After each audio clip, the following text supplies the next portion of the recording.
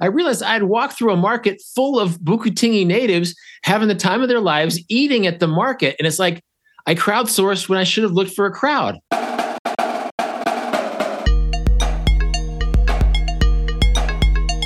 Welcome to Deviate with Rolf Potts. Today's episode is a remix of last week's launch event for the release of my new book, The Vagabond's Way, which is hosted by Book Passage in California, and put me into conversation with my old friend Ernest White II, who's appeared on this podcast before. Together, Ernest and I talk about how I got the idea for the new book, how I put it together, and how I found the various quotes and literary allusions that went into it. But as much as anything, this conversation is a testament to what happens when two people who love travel talk about travel, and how one story about travel can feed into the next one once the conversation gets going. Ernest and I talk about how travel is always in conversation with the lives we lead at home, and how allowing yourself to make mistakes on the road helps you grow as a traveler. We talk about how experiencing faraway communities can teach you how to live in your own, and how to practice gratitude in both places. We talk about how looking for crowds in a new place can be a better strategy for finding cool experiences than digital crowdsourcing, and how no amount of planning can compare to what you find by surprise on the road. We talk about how making time is as important as making money when it comes to making a dream trip possible. We start by talking about the premise of The Vagabond's Way, and I read a short section from the introduction chapter. If you're already familiar with the book's introduction and premise, feel free to skip forward about 10 minutes when we really start to dig into the nuances of what travel offers. Either way, let's listen in. One of the things that I think resonates with me with regard to just everything you do as a storyteller and you know everything you embody is just the idea of the vagabond, and you describe it as a vagabond as being traditionally defined as a person who wanders from place to place without a fixed home, and yet we had the opportunity to spend time with you in your fixed home, Kansas, which, you know, sometimes you weren't thinking of it as your fixed home necessarily. Your folks were there, you were raised there, but you were out in the world for a while before coming back. How have you squared the idea of having this fixed home and still embodying the spirit of Vagabonde? Yeah, well, I think I sort of traveled my way into my conception of home. That in a certain sense, I had to go to the other side of the world to feel what home could be. And as you know, I went in on some property with my parents years ago. This was a lesson I didn't learn in Kansas. It's a lesson I learned at the other side of the world, in Egypt, in Vietnam, in Namibia, places where families pool resources. And so one great thing I've learned from travel is family. And in a sense, seeing how other people lived in their homes helped me deepen my own sense for home. And of course, when you came and we did the Fly Brother episode here, it was about meeting my wife in Kansas. You know, my wife who's lived in Europe and is very well traveled herself, and myself who's been around the world and lived in Asia for a long time. I met her right on the other side of this door. And so it's interesting, you know, you define vagabond as someone who wanders with no fixed address, but I think one thing I try to promote in the book is the idea that you don't have to end the attitude of travel when you get home. Mm-hmm. You can take these soul-enriching lessons of travel, including lessons about community, take them home and fold them into your home. And so, like, a vagabond doesn't have to be the guy who is wandering the earth alone until he's age 80, right?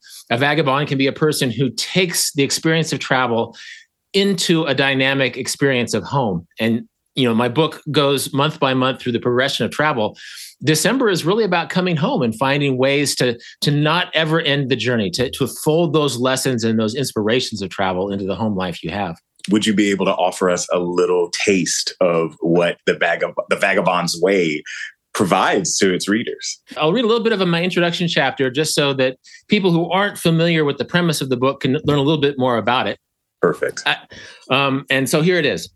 At its best, travel is not a flashy backdrop for our lifestyle ambitions, but an act that touches every aspect of our being. Travel is not a swaggering declaration of self undertaken to impress other people. It is a quiet inquiry, requiring awareness, resilience, and openness to change. Travel is not a hard science that can be cracked open with some algorithmic formula. It is a nuanced art, expressed through joyous, ragged-edged, mindful practice. Travel is not some consumer product you buy into. It is something that you gift to yourself. Over the course of 366 one-page meditations, one for each day of the leap year. The Vagabond's Way mimics the progression of a journey: travel inspiration and planning, getting started on the road, expanding one's comfort zone, learning from the quiet complexities of the journey, and circling back home. As with the journey, these meditations are best approached slowly, one day at a time, reflecting on each day's nuances before moving on to the next. Though this book can technically be read from cover to cover in a few days, it is designed to be taken in incremental doses, in the same manner that one might visit a gym or a dance studio, steadily benefiting from the daily ritual over the course of a year. The Vagabond's Way is about the mindset that can enlarge each day on the road, however long that journey might be. Though some of the historical and literary allusions in these pages refer to travels that span multiple continents over the course of many years, its insights apply as readily to short-term, close-to-home journeys. And while the word vagabond is traditionally defined as, quote, a person who wanders from place to place without a fixed home, as you said, Ernest, this book affirms that travel is as much a way of being as it is an act of movement. Some travel themes reappear in these pages in slightly different form numerous times over the course of a year. Often, these themes reinforce the kinds of issues the travel industry would have us ignore, issues like traveling light, going slow, letting go of rigid plans, staying open to surprise, embracing boredom, celebrating disorientation, shutting off our technology, spending less money, wandering away from tourist zones, looking beyond cultural stereotypes, and developing travel habits that benefit local economies. These thematic repetitions are deliberate and serve as a kind of gentle refrain that encourages the reader to consider and reconsider these travel virtues. At its best, this book will not just explore ideas about mindful travel, it will make you want to travel, and in doing so, to enrich your life in ways you don't yet understand. If midway through reading this book, you fling it aside because it doesn't quite fit into the luggage for a journey you have concluded that you can no longer postpone, it has done its job. I just feel like you capture the essence of what adventure, what life is about as it relates to travel and in just being out in the world. You've always done that. You've always been inspirational in that way. And I just am excited to see this latest iteration, which is a daily meditation, a daily invitation to going deeper within yourself as you go out into the world, as you engage with other people, be they your neighbors or a stranger on a train or on a plane. And so thank you so much, Rolf, for putting all of this together. What inspired you? The world of travel, as it inspires your own career, Ernest. But actually, this sort of came out of the pandemic. As you know, I met my wife on the deck. We had our first date on this porch during the pandemic. We had to stand 10 feet apart because it was early pandemic and we didn't know how it worked. And we pretty much immediately knew we were right for each other. And so every morning after we decided it was time to be together, we would read to each other on the porch to start the day, to connect with each other, but also to connect with the importance of what each day had in store for us. Yeah. And so we would read like Mary Oliver poems or Ross Gay's Book of Delights, Thich Nhat Hanh's Meditations, also a book called The Daily Stoic by Ryan Holiday, which sort of created the template for this, which the Daily Stoic has a quote by a Stoic every day and then a meditation or a reflection on that. And I thought the travel world needs this because, I'm sort of an obsessive and a little bit of a nerd. You can see this, Ernest, about travel. And I've been collecting quotes and thoughts about every book I've read about travel, every travel experience I've had for 25 or more years.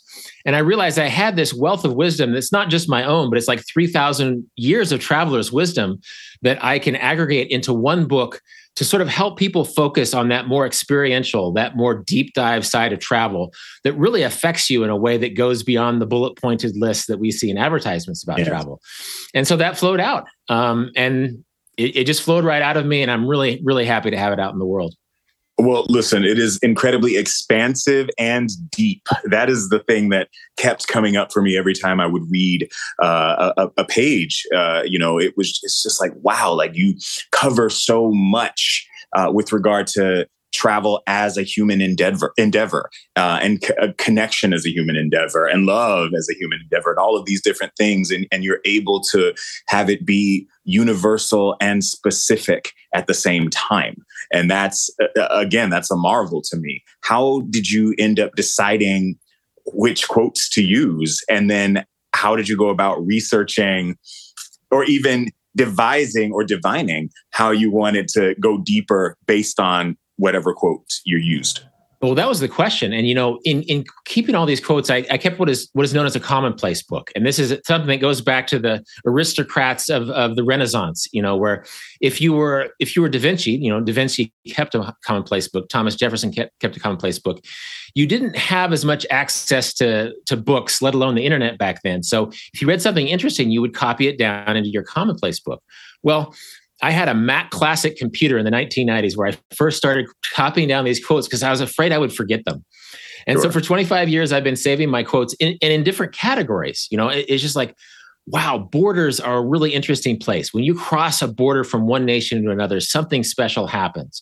When you haggle in a market, when you used to fix prices and you're haggling for prices, that's an experience too. So over the years, I subcategorized all these things, and I realized that I really covered a breadth of human experience that travel inspires in us. And some of them are ethical issues, like how soon should you start taking photos when you walk into a village? And other things are experiential, like even the inspiration to travel. I think a lot of what I talk about is permission. Sometimes we have the wherewithal to travel, but we haven't given ourselves permission to do it. I also talk a lot about attention because travel forces us into a new kind of attention. And at its best, we bring that attention back home when we see our home in a brand new way. So yeah, I poured out 3,000 years of travel readings over the course of 25 years and my own experiences. And that's the Vagabond's way. Okay, man. So I have to admit that the idea of you keeping all of these on a Mac is less romantic than my idea of keeping them all in a shoebox, but on little scraps of paper. But hey, as long as we get the goods, and in this case, the goods are in this one tome, I guess we're all coming out ahead. What are some of your favorite quotes? Well, anyone who's read my book, Vagabonding, knows that I'm a big fan of Walt Whitman. Walt Whitman, who I think published his first edition of Leaves of Grass in the 1850s, but it feels like he's sitting across from you and looking you in the eye and talking to you as a kindred spirit. And in fact, when I asked my wife to marry me, I basically plagiarized Walt Whitman. I said, Kiki, give me your hand. I give you my love more precious than money. Will you come travel with me? Shall we stick together as long as we live? And then, I think the Song of the Open Road, if my tombstone is big enough, I just want the whole thing put on there. Walt Whitman's great travel poem, Song of the Open Road. From this moment forth, we ask not good fortune, for we are good fortune. Oh my gosh. That's all about permission. It's just like, we're not asking for good luck. We're going to manifest good luck. We're not asking for a life-changing journey. We're going to live one. And we don't even know what it looks like yet, but we have faith that it's going to touch our lives in ways we can't even understand yet. Wow. Goosebumps. I mean, honestly, like it's really just being the party yourself. You don't have to show up to the party, just be the party. Just be the adventure, just be the romance, and just be all of these things that you may think are outside of you, but no, they're already in you. Giving yourself permission, sorry to interrupt, but also to make mistakes, because I think we dream of travel as this perfectly sealed pie in the sky dream. And then after 1 week of feeling out of place and not knowing the language at all, and maybe paying too much for dinner, then we feel bad. But actually that's part of the learning process that travel it makes us a kid again. It makes us a child again. Like we don't really know the vocabulary of the place we are. We're not really sure how to cross the street. We're not really sure how to do this. And so we're in this really open-hearted state. And part of what, being good fortune is knowing that it's imperfect. Like all things in life, your travel experience is imperfect, but you are, to use a phrase I've used around you before, Ernest, riding tall in the saddle, and you are taking life head on. Absolutely, man. Taking ownership. And again, giving yourself permission to be out in the world and to fall, to trip, to slip. That reminds me of an experience I had. I was in Cuba trying to pretend like I was not American, trying not to be, seen, if you will. And I accidentally slipped on some poop that was on the ground. And the 4-letter word that escaped my lips was not in Cuban Spanish. And so, and I just had to be all right with having my cover blown so dramatically and flamboyantly at once. So, how is your Cuban Spanish? Your Brazilian Portuguese is fantastic. thank you, thank you. I've never had any complaints about my Cuban Spanish. That's what I can say. But they may not have. They may have just like, he's trying. So I appreciate that as well. Well, one thing I will say is that I envy your language proficiency. And I spent a beautiful month in Cuba, and my Spanish was horrible. So I didn't slip and poop. I'll give you that, Ernest. But just to encourage people who haven't given themselves permission to travel yet, yes, or who are surrounded by people who are sort of naysayers. Well, actually, you can get by, learn a few simple phrases. And actually, classroom Spanish doesn't do you a lot of good in Cuba because it's so Caribbean. The Spanish there is so Caribbean. Yes. So that's another part of the permission. And I'm a walking testament to this. I mean, you're great with languages, Ernest, but I'm horrible at languages, yet I've traveled a lot. And I'm riding tall in the saddle, and I've learned to say hello, sorry, how much is this in many different world languages. And it's been a blessing. I've been a fool many times, but language is not my gift as it is with yours, Ernest. But I haven't used it as an excuse, and it's been a blessing to go to places like Cuba and try. Absolutely, Rolf. And fool is nothing. I would never use that word when describing you, other than you fool you when you mentioned that you were about to get married. And I was only saying that from the bottom of my heart. But listen, man, I have been places where the only thing I could say was please, thank you, and where's the bathroom? And I think people just were happy that I was even trying to say those basics in the local language. My accents are really good. My grammar is always Tarzan-like. So don't let the rolled R's fool you. I'm not getting my R's and L's twisted there. So in thinking about the arrangement of the Vagabond's Way, the Vagabond's Way, thinking about the way the book is structured and organized, you've got several themes going on, one of which is why and how to travel. What are some of your most salient, not only quotes, but points and stories that you tell in that category? Well, I touched really early on the idea of time wealth. On the idea of all the things we can surround ourselves, of all the objects we can surround ourselves in life, we don't really own them as much as we own our time. We're all born equally rich in time. And we sort of have to walk through the world in such a way that we can give ourselves the time to live our dreams. And I'm not saying that everybody is going to be a traveler or dreams of travel, but a lot of people do. And I talk to a lot of them. And so sometimes the key to actualizing that time wealth isn't throwing money at it, but again, giving yourself permission, figuring out ways that you can travel in local economies that basically instead of paying the expensive $200 commercial hotel, you're paying $15 a night for the same hotel that people in Mozambique sleep in, and you're feeding into the local economy. And so from the very beginning, I quote philosophers and social scientists and all sorts of people to basically encourage the idea, this is your one life. Think about it. If you dream of travel, it's not as hard as you might think. And I bring up the idea of memento mori, which sounds morbid, but the idea of remember death, because our days are limited. We can't put off our truest lives forever. And maybe, Ernest, you've been in a similar situation for me. I know in your early travels were funded by throwing luggage on airplanes, right? Yes, that was true. I had a part-time gig in an airport that allowed me the not only the time, but the flight benefits to get around the world very inexpensively. And so you're right. I mean, there's really no excuse. As long as you make it a priority, you can do it. Yeah, you find ways. I stocked shelves in grocery stores when I was young. I mowed lawns in the greater Seattle area.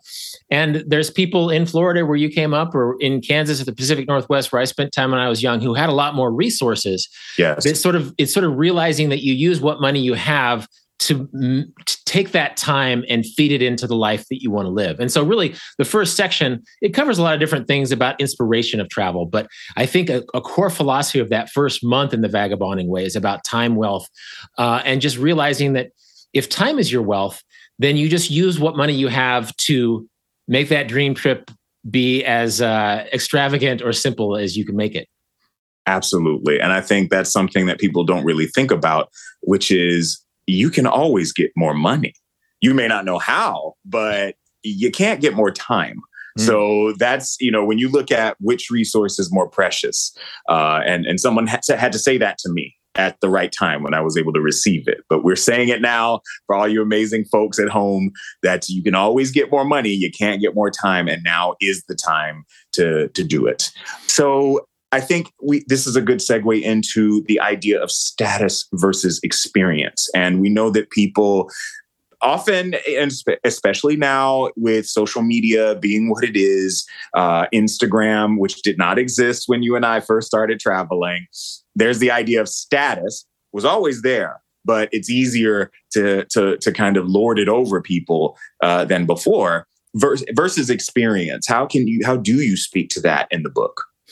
Well, I talk about this in the history, in the context of the history of travel, because for years, your average folk in the village couldn't travel. It was an aristocratic act. Mm-hmm. And so aristocrats traveled and they talked very loudly about their travels when they got home because it was conspicuous consumption.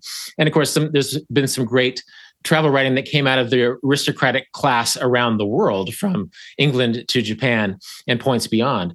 But it feels like, especially when travel sort of pivoted and became a mass phenomenon in the 19th century, when middle class people could travel, their way of pretending to be rich was to travel and talk about it. And it comes to this day. I think travel and status will always be interwoven in a way that's complicated. And it happens on Instagram too. And I'm guilty, Ernest. I know that I look better in my Instagram photos than I do in an average day. I'm sure you do too, right?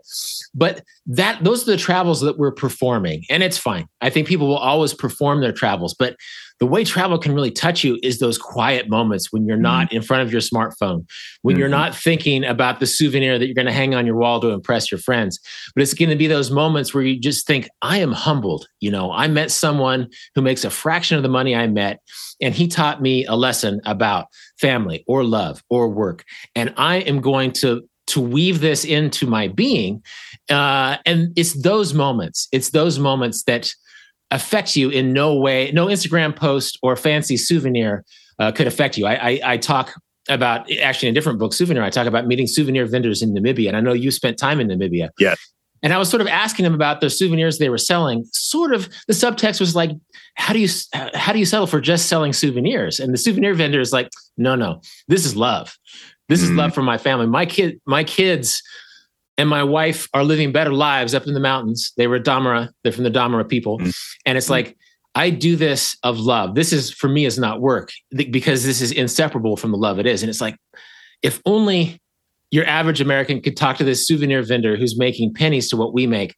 And the idea that he manifests his work as love, that's something you can't put on Instagram. That's something that that doesn't raise your status. It just humbles you. And I think those are the best travel moments. My goodness, man. I mean, and that's the thing. Like, I think both of us who talked about how blessed we feel to continue to have these kinds of experiences, to have had innumerable experiences where we've engaged with people who materially have much less than we ever could and that they'll ever have.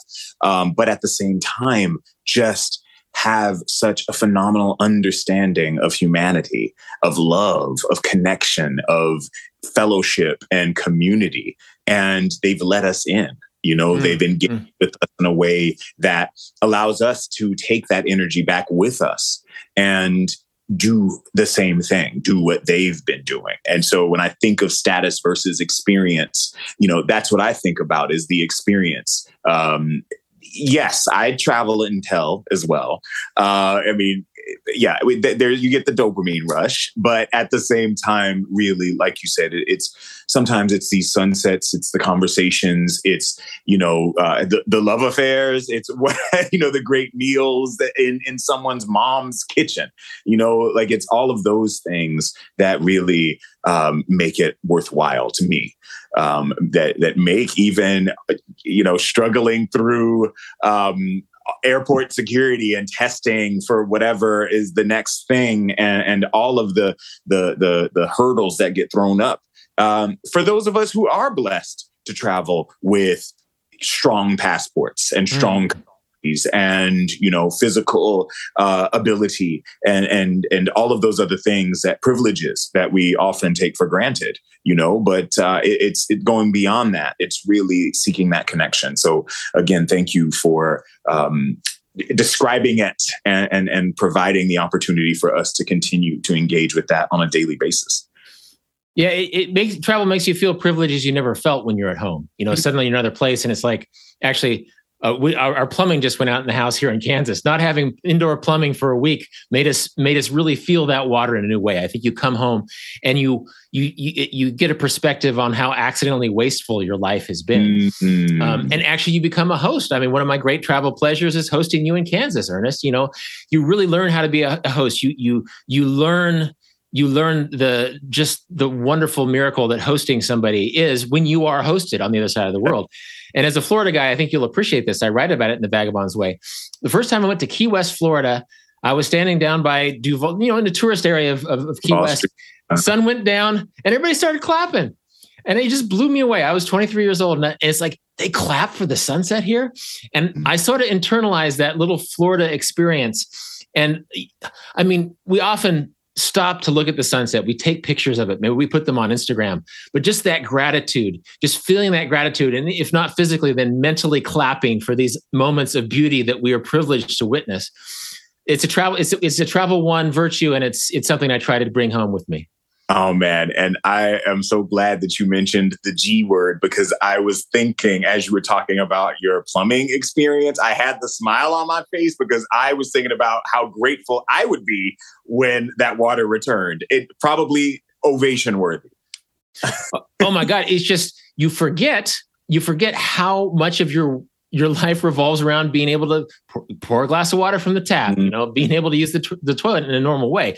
Yes. And we've all been in travel situations where that is much more complicated. And maybe having traveled, spending time in the Himalayas with no plumbing for a week made the time in Kansas with no plumbing for a week seem pretty easy. So yeah, again, you really feel these privileges that we enjoy here. Absolutely. Absolutely, man. And so in thinking about that, and thinking about other themes that you kind of have outlined in the book, what travel teaches you is something that kind of stood out. And you talk about our over-dependency on mediocre now brain. What is mediocre now brain? And, what does travel teach us in addition to the perspective that you just spoke about? Well, I actually learned that phrase from a woman who was interviewing me for her podcast, and she was paraphrasing something I'd said in Vagabonding, and she came up with that phrase, and I immediately said, I love that. I'm going to use it in my next book. Sure. Mediocre now brain. Basically, it's like we all dream about travel from home. We all look at the world through our computer screens, through our books, through the TV shows like Fly Brother with Ernest Wright II, right?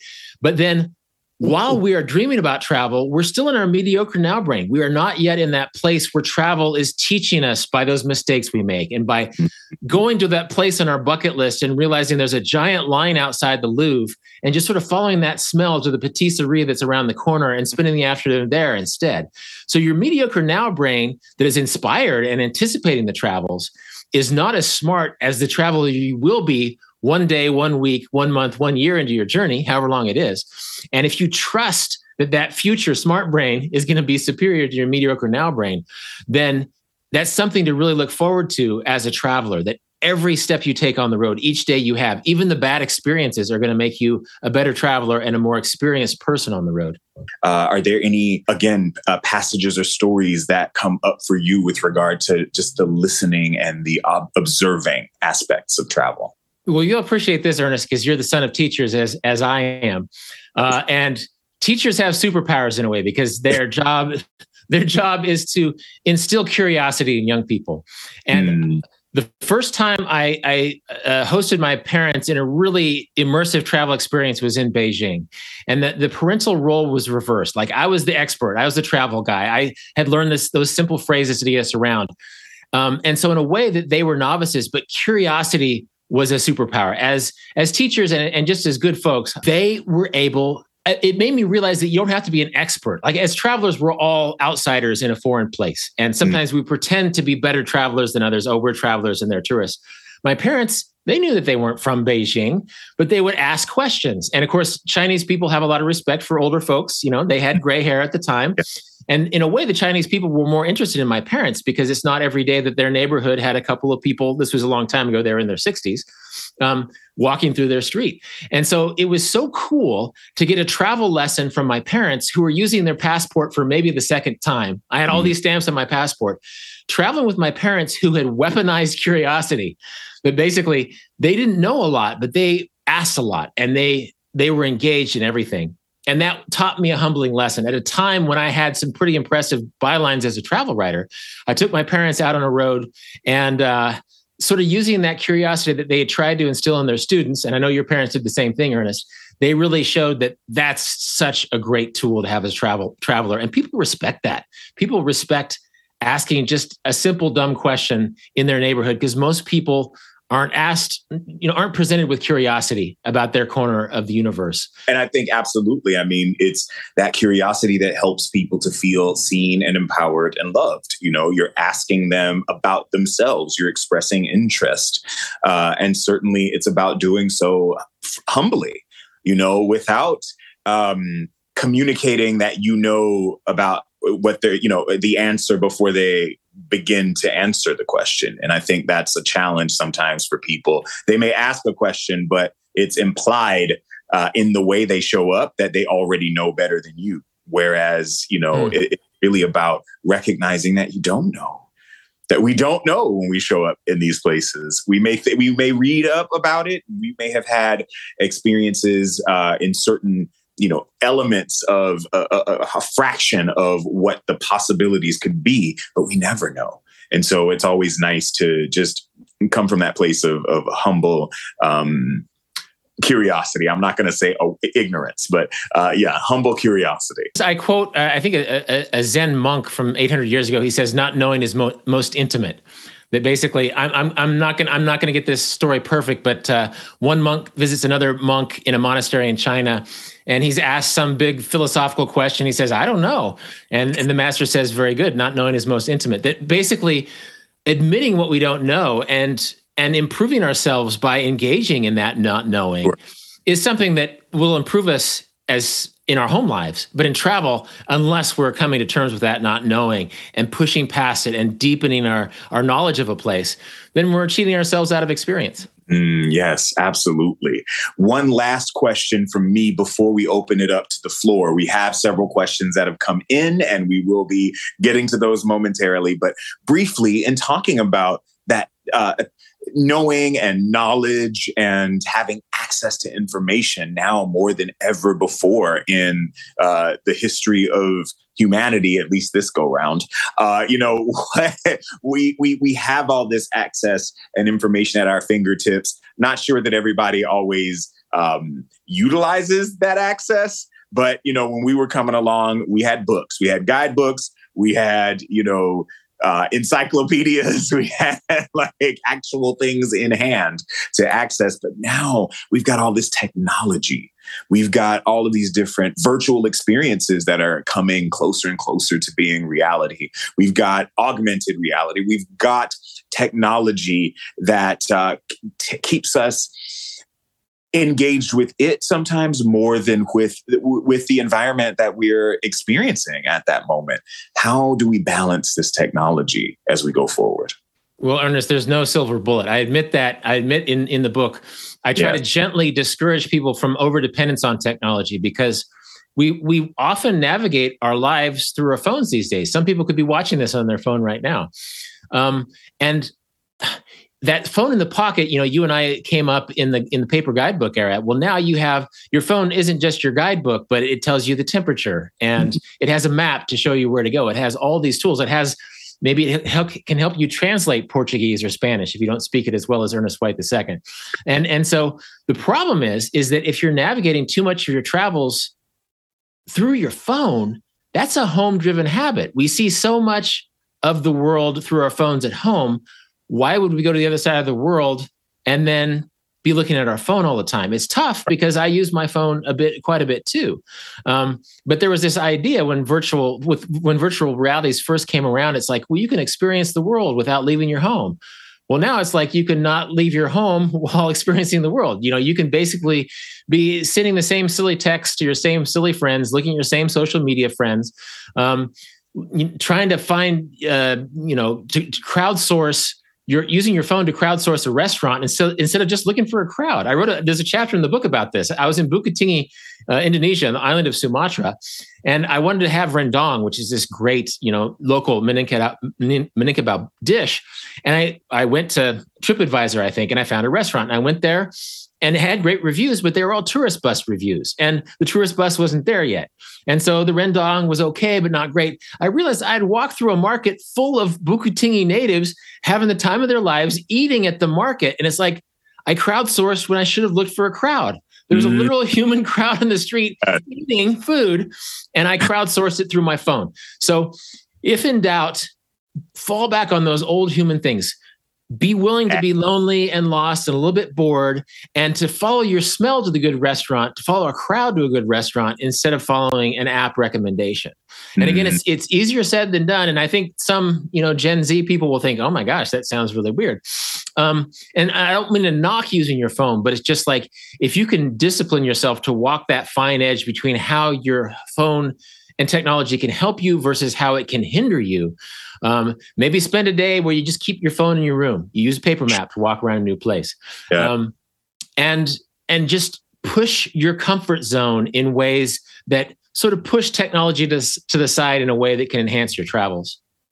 Wow, what an interesting challenge. And that's something that I think that might show up sooner than later within our community, Fly Brother and Friends, and possibly some future episodes of Fly Brother. Just the idea of, leaving your phone and going out in the world with a map, asking questions, committing to, asking people where is a great place to have lunch, and doing that and following their recommendation and letting it be okay if you don't even like it. But getting into the habit again of using your other senses and not having to, including your sense or the ability to communicate and talk and say, hi, I'm new here, and wondering if you can give me a suggestion or a recommendation. This could be a good challenge for the Fly Brother and Friends community. For people who join Fly Brother and Friends, I think we should have a special challenge where instead of spending 30 minutes looking at all the restaurant options, spend 15 minutes learning the local phrase for where's a good place to eat. Then go ask someone who looks like they live there and is well fed, I like this idea. I love it, man. We will definitely expand upon that. So I'm excited about that possibility. I don't know if people, when I am on my phone, by the way, to have this conversation, just because of some tech issues here. But I do have access to the wonderful questions that we have come through from some of our audience members. And I am going to ask you right now. Tu Yang asks, Rolf, do you have any advice for someone leaving their country for the first time soon? And this person is in North America, and they're wondering about any advice you might have for them if they're leaving their country for the first time. Well, most advice is have fun. It's going to blow your mind and make you nervous and give you a little bit of anxiety. I actually write a chapter about culture shock and how culture shock is a good thing.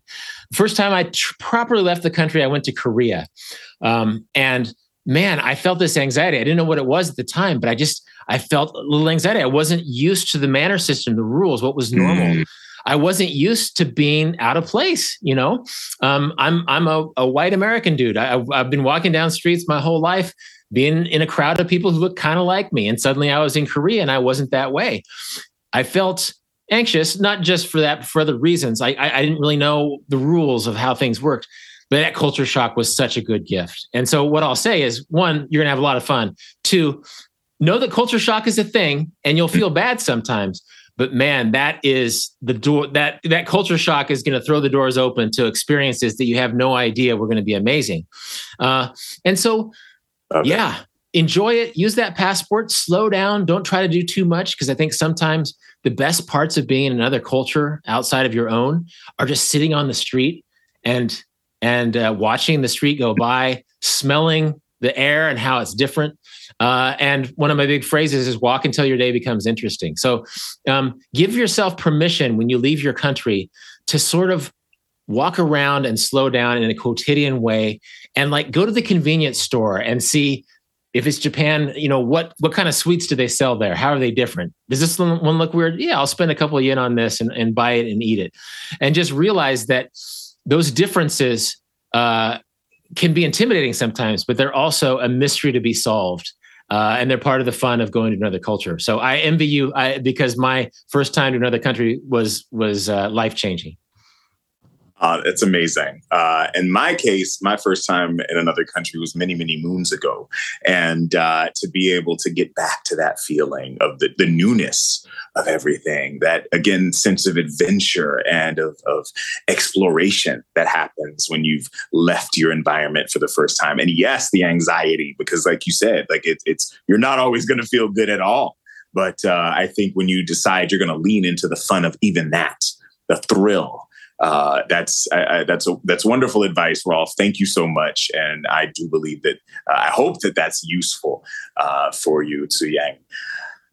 Robert Skolheya asks, is there somewhere inside the U.S. that you wish people would take the time to visit? Is there someplace inside the U.S. that you wish more people would take the time to visit? I think I already know what the answer is going to be. Well, Ernest knows that I love my home state. I love Kansas. It never ranks super high on the top 10 lists of things to do in the United States. I often talk to Europeans who spent more time in Florida or California or New York than me. But it feels like visiting Kansas would be another planet. There's actually a lot of places that are off the tourist trail. We give lip service to getting off the beaten path, but we're usually pretty close to the beaten path. Mm-hmm. So, yeah, I can preach Kansas. You can watch the Fly Brother episode where I hang out with Ernest and some of my friends and colleagues in Kansas. But even the metaphorical Kansas, that place that isn't where people normally go. I mean, in Thailand, you might go to Isan, like that's the northeast, that's the agricultural northeastern part of Thailand, where tourists don't go as much, and people take much more interest in you if you're not the 100th tourist they've seen today, right? So I would say any place in the Great Plains. I'll give my little plug for Kansas. I love the place. It's also a place that you can see as a mystery to be solved. It's like, okay, this town has 277 people in it. Let's see what they do for fun here. That basically, if you take that curiosity to even a little windswept town in the Great Plains, it's a good place to visit it. But I've been to places in Inland Valley, California. I've been in upstate New York. I have been in the panhandle of Oklahoma and the panhandle of Idaho. And it's just cool to go to places that other people don't. Not to show off and to show how I'm, a more daring traveler, but to just go and think, this place is in no guidebooks, and I'm gonna see what this is all about. And again, this isn't about the US, but my wife Kiki has Norwegian family, and they took us around Norway to places that were special to them. It was like their Kansas in Norway. Mm-hmm. They were not guidebook places, but man, we had fun. We just had the greatest time hiking through the forest, staying in cabins, going to the local logging museum, going to the local American hot car and rock and roll museum in this part of Norway. And it was great. Hot car and rock and roll museum. Yeah, no, they have all these. There's this down in Sørumsand in Norway. If you're ever in that part of the country, they have a car club with 200 post-World War II American cars that have been preserved, and they're building a Happy Day style diner there. And it's like seeing 50s Americana through Norwegian eyes. It's not in the guidebook. It blew my mind. And so in a way, I use Kansas as a metaphor to think, well, what parts of this place do people overlook, and how can I embrace that part of the country? And so find the Kansas of any corner of the place you're in, United States included. And gosh, it's a place that's not interesting, but it's a place where people are interested. Yeah, and I love the idea that the people are showing you what they enjoy, what they're proud of, what they want to show off, and that's a beautiful feeling too. When people are passionate about the little egg that they think is special, and you're just like, ooh, that's even if it's nothing that grand or thrilling. I just really feel cared for by virtue of them showing me something that means a lot to them. So thank you for mentioning that. And also thank you for representing upstate New York, the Adirondacks, one of my favorite places, of course, after Kansas.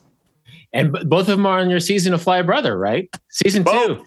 Both are on the current season of Fly Brother, season 2. Thank you. So Emma Morrill asks, what advice do you have for people who have traveled a lot? How do we keep it magical? How do we not become complacent? How can we constantly evolve and progress the way we travel? Great question. That's a great question. And actually, I'm going to say something, but Ernest, I'm curious to know your thoughts too, because you're a person who has had a travel-centric life for a long time. I think one is just slowing down. One is tied into the question I just had. Find out, where have I not gone? Where is the provinces here? Where can I go to a town where the tourist buses don't go?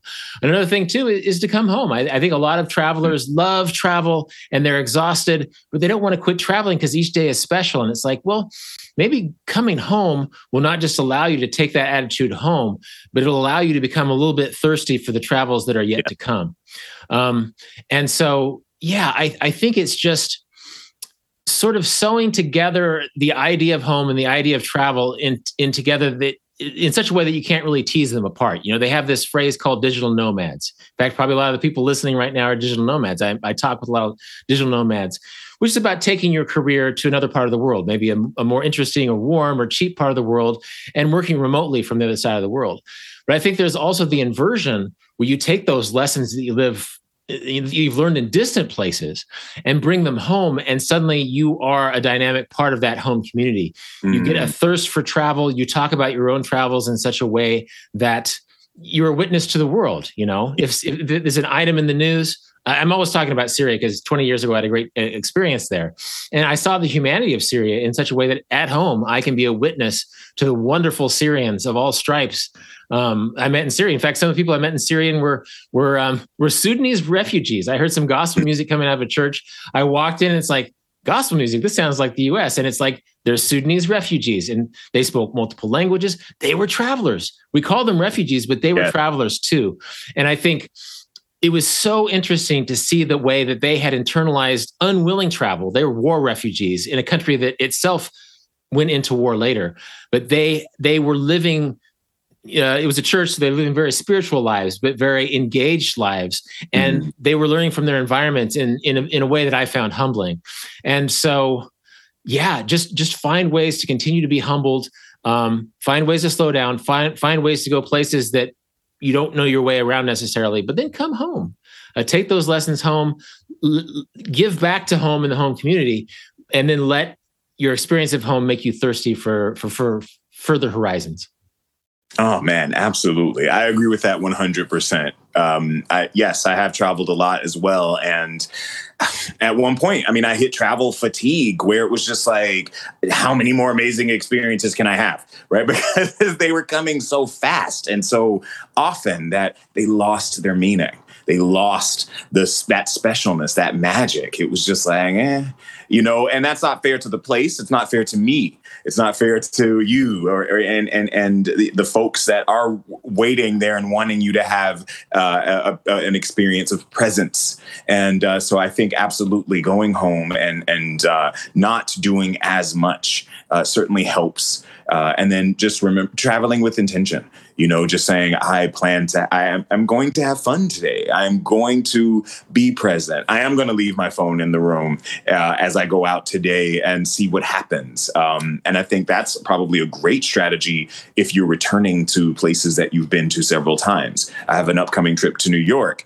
That's always an interesting place, but I really am going to leave my phone in the room one of those days and just go out there. It's a great practice location for untethering, right? And also recognize I don't have to take a picture of every single thing. So, it's giving yourself the permission also to chill out, to not have to see everything, I think will allow those magic moments to organically show themselves.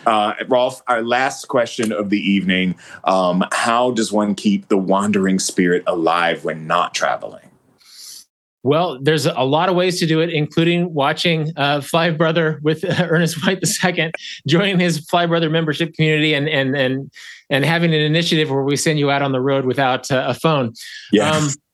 But there's a lot of ways. I mean, and this is cool. Like for my birthday a year ago, my wife took me to eat Korean food in Junction City, Kansas, because she knows I love Korean food. After 2 years in Korea, Korea is my comfort food. And it was so fun to engage. We didn't go far. We didn't go to Korea. Someday I'll take her to Korea. But we went to Junction City, Kansas, which is this military town. And the Korean food wasn't super authentic, but the portions were big because it was young soldiers who were eating it, right? And it was so interesting to see Korea through military base eyes in Junction City, Kansas. And so food is a great way to keep that wanderlust, that thirst for travel alive. Basically, any immigrant community in your hometown is going to give you a window into their world, and they're going to be interested in your interest in them, right? There's a lot of mediated ways, including Fly Brother with Ernest White II, that we can experience other parts of the world. There's your Instagram feed. There's all sorts of inspirational things. But I think that in-person stuff, go to a Pakistani cricket game, go to a Vietnamese restaurant, and taste the other side of the world for an afternoon. And that's a great way to whet that travel appetite and be happy in your home.